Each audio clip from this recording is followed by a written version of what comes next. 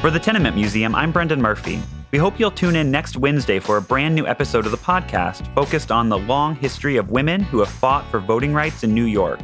In the meantime, here's what some folks we met outside the museum had to say about their strongest memories of voting.